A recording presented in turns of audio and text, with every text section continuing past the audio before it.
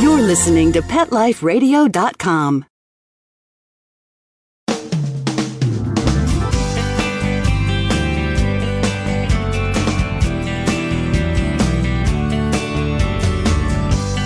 Hello, and welcome to Working Like Dogs on Pet Life Radio. Thank you for joining us today. We're your hosts. My name is Marcy Davis, and my co-host is my service dog, Whistle. And Whistle and I are thrilled today to have a very special guest with us, and that person is one of Whistle's trainers, and her name is Danny Weinberg. And Danny is a dog trainer and a behavior consultant. She has her own practice. It's called Dogs and Their People. And she also works with service dogs with Paws with a Cause, which is how I came to know Danny, because she has actually worked with two of my service dogs and myself, because not only did she work with my dog, but she had to train me as well. And that was my second dog, Morgan, and my current dog, Whistle. So Danny is one of our favorite people. She has a long list of accolades, but one of them that I encourage all of our listeners to check out is Danny's book that she's written called Teaching People, Teaching Dogs. And Danny's going to talk with us today about her book, about her philosophy on dog training, and different tips and things that we all can try with our dogs and see if it works. But I can tell you, Danny is an expert, and she can work wonders with you and your dog. So please come back and join us. We're going to take a quick break, and we'll be right back with dog trainer Danny Weinberg.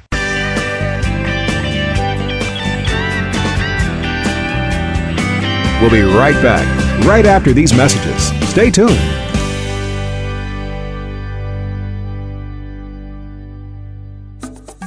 Hey, ready to take a walk? Not just you, but the whole family.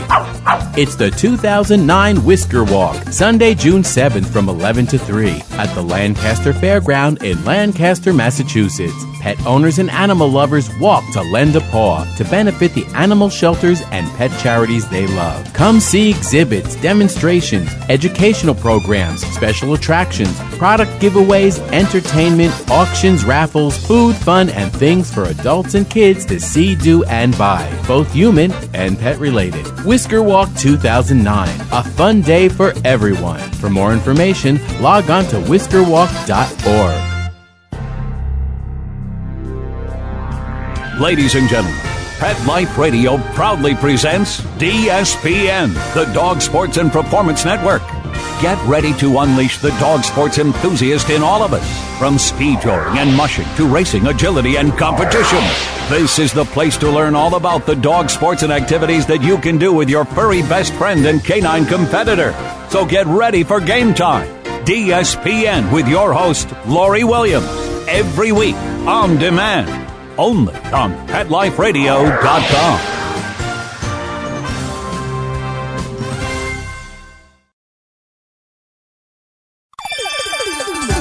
Let's Talk Pets on PetLifeRadio.com.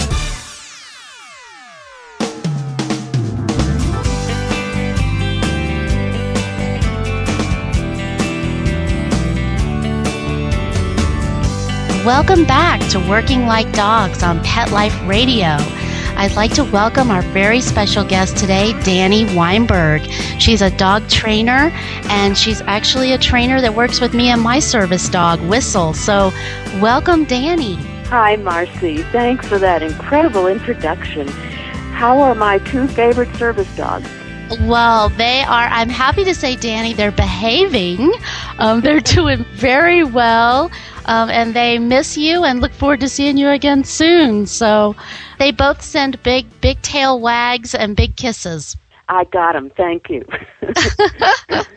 They're wonderful dogs. Yeah. They are. And that's thanks to you as one of their trainers. They've had several in their lives, as you know, and as we'll talk about today. But we're just so glad you could be with us and talk about your experiences as a dog trainer, because I always have so many people ask me as a service dog team member, how do you train these dogs? How do you become a dog trainer?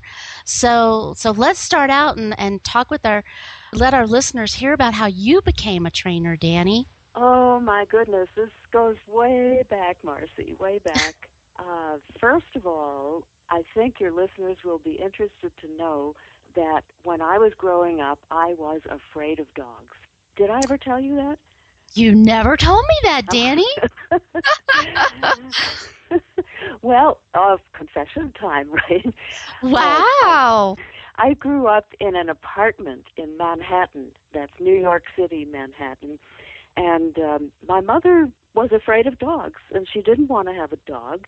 Not many of us kids had dogs in the apartments because, for obvious reasons. That it was, maybe not obvious to people who don't live in a big city.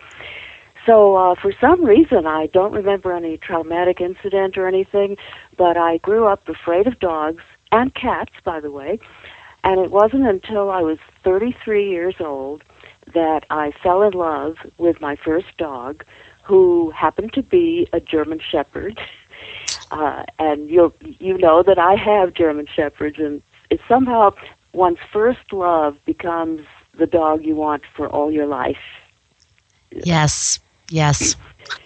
So it was quite an experience. My husband, Jerry, whom you know, always loved dogs, had one as a kid, and we never really talked about having a dog when we first got married. So what happened was our neighbors across the street had this lovely, pale, cream-colored German Shepherd named, guess what, Heidi, right? And they were going away for Easter week or something, and they had someone come in to feed her and take care of her.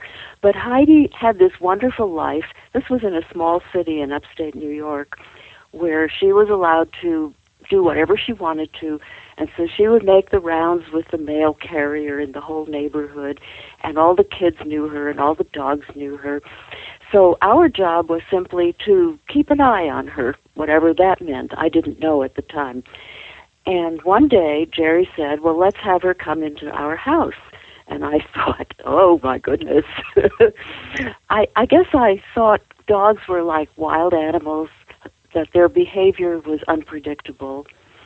And, of course, the behavior of wild animals is not unpredictable either, but I didn't know that at the time. So she came in that day, and I'm sitting in a chair watching her walk around. You know how they check out a new place. And then all of a sudden, she spotted a big daddy long-legged spider on the floor. And I watched her follow that spider intently. And then after she got tired of it, apparently, she opened her mouth and went, and that was the end of the spider. I watched this and I thought, oh, I knew she was going to do that. I guess they're predictable animals, and I don't have to be afraid of them. So that was the moment that I fell in love with dogs. Oh, that was your aha moment. Yeah. Wow. Wow, Danny. Well, I didn't realize that. Yeah. Mm-hmm. Wow. And so then where did it go from there? Well, as you know, I had a career as an anthropologist, university professor, and after a few more years, we inherited our Jerry's sister's dog when his sister was in a divorce. And it was like, the child of a broken marriage. So we took the dog in, and it happened to be another German Shepherd, guess what? So we took in Joe, and he was a wonderful, wonderful dog. And he would lay around and not do anything. And Jerry said to me one day, I think he's lonely. I think we need to get a companion for him. So that was when we got our second German Shepherd, a backyard-bred dog. Now I just shudder at what we did, not knowing any better. And her name was Lily, and I'm almost embarrassed to admit this, we decided we always wanted to have dogs just like Joe and Lily, so we bred them. Now, this is something that I'm horrified at, looking back on it. I'm horrified at people breeding any old witch dogs and not leaving that job to breeders who really know how to do this, how to breed puppies that don't have horrible diseases and all these wonderful things that a professional breeder knows how to do. Anyway, that was a long time ago, like about 35, 40 years ago. So I guess I don't feel too guilty because at least now I understand my clients better who don't know these things yet, and I know how it felt when I didn't know them. So that started us on a whole long line of German Shepherd dogs, and we currently have 2 wonderful ones, a big boy and a young girl, and I can't imagine living without dogs at home. Oh, yes, yes. Well, I know, Danny, I've heard you describe yourself as a science-based trainer. So tell us, what do you mean by that? Well, the kind of training I do, it has the nickname clicker training, and some of your listeners will have heard that name. But actually, it's one of the oldest forms of training, as old as traditional correction training. It goes back to the early 40s during World War II when students of B.F. Skinner, the behaviorist, were training dogs and all kinds of animals to do things that were useful for the war effort. And this is the kind of training they did. It was based on almost entirely positive reinforcement. And in fact, withholding reinforcement when the animal made a mistake in training was a very powerful way to communicate to the animal, that wasn't it, but do try again. So instead of jerking collars or yelling at them or kicking them or whatever traditional trainers used to do, and still some of them do, we take a very different approach. We consider what a dog is as a biological entity, as an animal. We know what the dog is capable of and not capable of. For example, they don't know English. And my husband, Jerry always says, you're going about this the whole wrong way. You should first teach them English and then just tell them what you want them to do. And he's right, if we could do that. So we have to learn to communicate in dog language, and the clicker is simply a communication device that we use to tell the dog that was it, exactly what you're doing at this instant is perfect, and that earns you a treat or a chance to go for a walk or whatever the dog happens to want most at that moment. And it's so fast, and it's so much fun, and it's so easy that, I used to do traditional training back in the old days before this kind of training had come into the world of dogs. And so I know what that's like, jerking and popping and pushing and pulling the dog into position. And this is just a whole wonderful new world. Not so new for me. I've been doing it for, 15, 16 years. But I wouldn't even think of going back to the old ways. Well, I've watched you do that with Whistle, and the clicker, it's just amazing. I mean, I just love it. It is so beautiful to watch his response to you. And first of all, I have to tell our listeners, whenever Danny comes to visit us, because she comes at least once a year to check in with me and recertification every year to 2 years, my dogs are so thrilled to see her come into the house, and they don't want to act like they're service dogs. They act like they're greeting another best friend dog, Danny.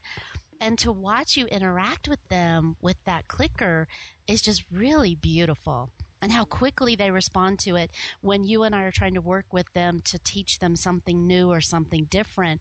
It just goes so quickly with that. Yes, it does. And most of my clients who've never really trained a dog or who've used traditional correction-based training methods are amazed. They never thought their dogs were educable or that their dogs could think. But you can see them thinking. It's all over their face. You can. It's amazing. Mm-hmm. Yeah, it's amazing. Well, we're going to have to stop for just a minute while we hear from our wonderful sponsors, and we'll be right back with Danny Weinberg and continue this amazing discussion. So please come right back.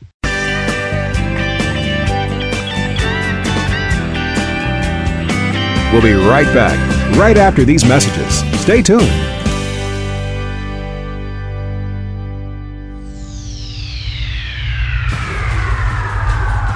Greetings, human. What planet am I on? Welcome to Pet Planet. Here's a copy of Pet Planet Magazine, Florida's most informative and fun pet resource magazine. It features heartwarming stories and informative articles from local and national pet experts. Excellent. Pet Planet Magazine offers Operation Planet Rescue, helping rescued pets find new homes. And it's available at 500 locations in South and Central Florida and 24/7 on the internet at petplanetmagazine.com. If you're out and about with your pet, you may be featured in Paparazzi, candid pictures of you and your pet. For up-to-date pet-friendly events, activities, and pet-related services and products, Pet Planet Magazine is your final destination. I shall take this magazine home with me. Back to your home planet? No, to my condo in Boca. Pet Planet Magazine. Check them out at www.petplanetmagazine.com or 352-394-8578. It's out of this world.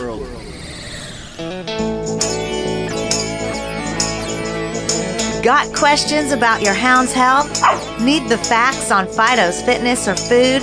You want to unleash your pup's potential? Well, you've come to the right place with Win with Dogs.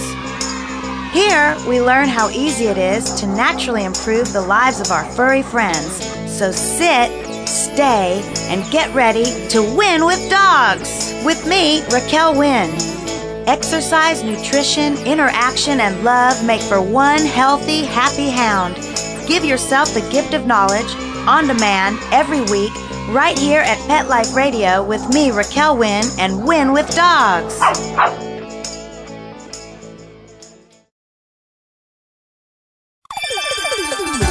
Let's Talk Pets on PetLifeRadio.com.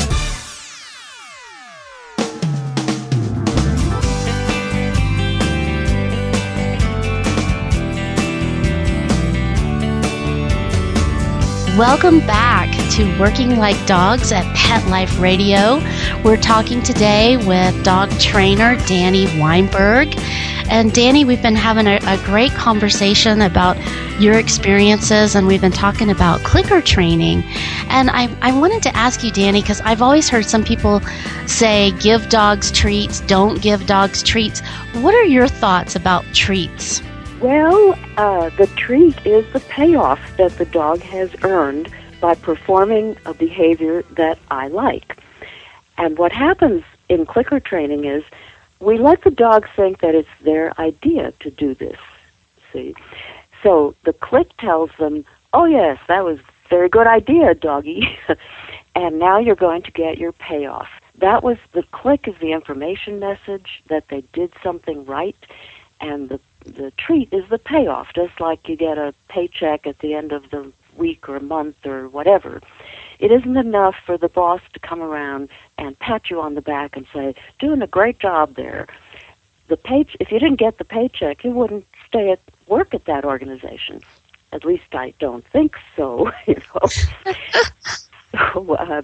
So the treats thing is very strategically done. We don't use treats as bribes. We use them as rewards, as outcomes after the fact, after the behavior that we get that we've wanted. And the reason we start out by using treats, we don't have to use them forever, is because they're very efficient. Now, the treats that I use are not Milk-Bone dog biscuits. They're little tiny soft things, which you can cut anything into little tiny soft things. So the dog doesn't have to stop and chew it, forget what he or she was doing. That really interrupts the training session. And in the same way, if you were to use a toy, let's say throw a ball as the payoff for getting the behavior you wanted, by the time the dog goes out and gets the ball and brings it back, he's probably forgotten. What was it we were working on again? In fact, I may have forgotten, for that matter. So the treats are used early on, and once the dog knows the behavior, you no longer need the clicker. And the treat, you always want to give some sort of payoff for good behavior. The treat might be, as I said before, whatever the dog wants at that moment.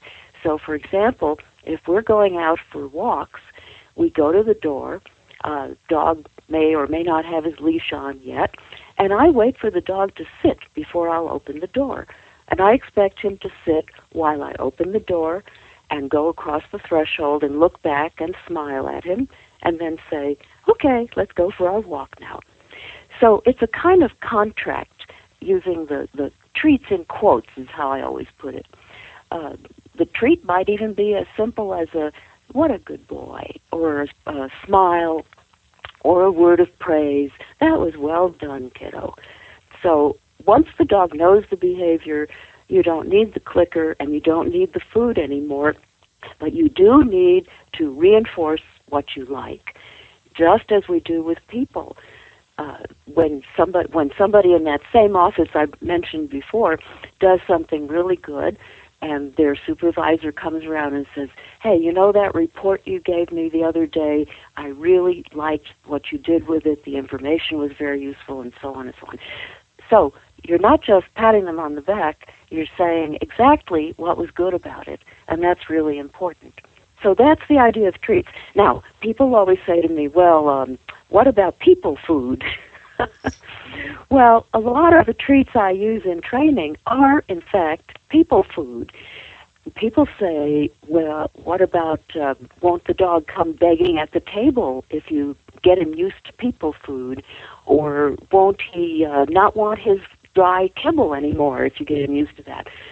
Well, who's in charge here is what I always say to them. If he comes begging to the table, then you don't have to give him a treat if he's begging, but if you ask him to do something like lie down politely next to your chair, like my husband does, I don't, okay? He lies down, and maybe he'll get a little piece of treat or dog treat or a little tiny bit of whatever's on my husband's plate. Mostly we keep a box of dog treats on the dining room table, and that's what the dogs get. As far as not being satisfied with his own food, dog food, well, you're the one that buys the dog food, right? So you just give it to him, and dogs don't want to starve to death, just like people. So even if he skips a meal or 2 meals, eventually he'll figure out, if I don't eat my food, I'll be hungry. So it's almost like we're handing over the responsibility of raising our dogs to them. Now, we wouldn't do that with our children. I like to think of dog training as being about being a good parent. Dogs never grow up. That's one of the things we love about them. They're always our little kitties, but they're not children in fur coats. They're dogs. And if we treat them as well as I hope most of us treat our children these days, nothing bad will happen. They'll be happy. They'll be respectful, just like I hope our children will be. Except that they won't grow up, and that's kind of a nice thing about dogs. Right. Well, Danny, in talking about the clicker training, what would you recommend if someone wanted to start working with their dog in clicker training? What kind of training would you recommend, and how could they find out about training in their areas? Well, they can look up on Google clicker training wherever they live, let's say Albuquerque, New Mexico. And they'll probably find my name right at the top of the list. Or they can look up dog behaviorist if they have a behavior problem. Let's say their dog is always jumping on people who come to the house, or the dog is afraid of certain kinds of people they meet on walks. So that's a behavior issue, and it involves some training in the process. But you might then want to look for someone who knows more about behavior than just about training how to teach a dog to sit on cue, down on cue, that sort of thing. So. Another thing I wanted to talk to you about, Danny, and get your insights on is, how did you go from being a dog trainer of pets into becoming a dog trainer of service dogs and working with service dog teams? How did that evolve? Well, that's a very interesting question, Marcy. I started out as a people trainer teaching for many years, teaching all kinds of things, and I always saw myself not as teaching anthropology or whatever the subject matter was, but teaching people. And so what I do now is really more about teaching people than training dogs. And of course, you know that in a service dog team, the dog arrives, at least when it's paws with a cause, the dog arrives well trained. But the dog is coming from Michigan, in our case, arriving in the high desert of New Mexico, totally different environment, climate, everything. And the important thing is to create a team out of this person who has they've never met each other. The dog knows all these wonderful service dog behaviors, but has never worked with this particular person before. So I see myself as much as a people trainer as a dog trainer in the service dog work. And so how I got there seems perfectly natural to me. And actually, I do a lot of my behavior consulting and training, even outside of the service dog work I do, in the same way, teaching people, not just that, but persuading them. In other words, I use the same positive reinforcement methods with my human clients as I do with their dogs.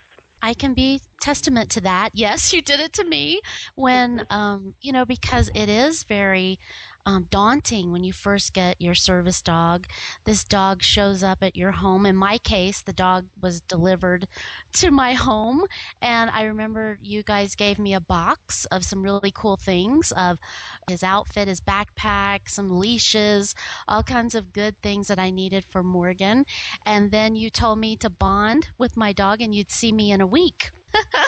And you gave me a little manual full of commands, and it was very daunting. But a big part of your work with Morgan and myself was making me feel comfortable and making me feel like it was possible and showing me some easy tips. And I had to learn about treats at that point, because I had my first service dog, I did not give treats to. And so that was a different way of thinking for me, and that it was okay to give treats and how to do that, which was very, very helpful. And I learned how, like you were describing, to give the little pieces and to have them on me, which as a wheelchair user could sometimes be challenging. So you worked with me to problem solve with some of those things that could give me the tools that I needed to work with my service dog, which has been so helpful and helped to alleviate stress for them and stress for me. Well, that's what I love most about working with service dog teams, is the problem-solving aspect. And I can think of several examples with Morgan and with Whistle. Do you remember when we were working on, I guess it was Morgan and his get help behavior, where you were at one end of the house and you needed to have help from your husband, Franz, at the other end of the house, and the command that Morgan had learned was, get help, but he wasn't responding to it. Do you remember that? Right, I remember it very well. So we tried it, and then you or Franz, one of you mentioned, well, when I say get Franz, he knows what to do. That's so right. I said, okay. Okay, then we'll change the command to get Franz. Simple, right? Right. Another one I remember, I think it was with Morgan also, was when we were working with him on opening doors. And, of course, he had never opened a door that had glass panes up and down the door like your door does. And we had hung the strap that he uses to grab and pull, and I was standing on the wrong side. Do you remember that? I remember, yes. So we're giving him his cue to pull the door open, and it's not happening. He's trying and he can't pull it open.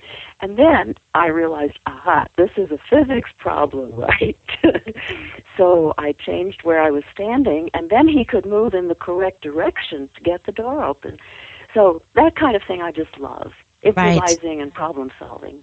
Yeah, well, and I remember another instance where Morgan didn't want to get in my van. He had a fear of riding in my van there when I first got him, and how you would have me get him in the van and give him a treat when he would get on the seat. And then he loved getting in the van. It was a fun, exciting thing for him, and it just made it so much easier. But it's just those simple little things and that positive reinforcement for not only the dog but for the human as well that really makes a huge, huge difference. Gosh, Danny, we're just talking. There's so many things I could talk to you about, but I do want to ask you one more question before we have to end our visit today, and that is, if someone wanted to become a dog trainer, if they're doing a totally different profession, and they want to become not only a dog trainer but a service dog trainer, what would you recommend to them, Danny? Well, the first thing I'd recommend is that they get a lot of experience with a lot of different dogs, because the foundation is the same, whether it's a family pet or a service dog. So one way to do that is to volunteer at a shelter and be a dog walker or whatever.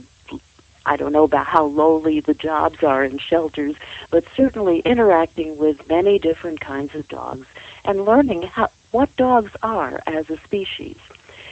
And then beyond that, maybe if there's a local service dog training organization or somebody who does that professionally, to see if you could apprentice with them or maybe just shadow them when they're working with the team that they're currently working with.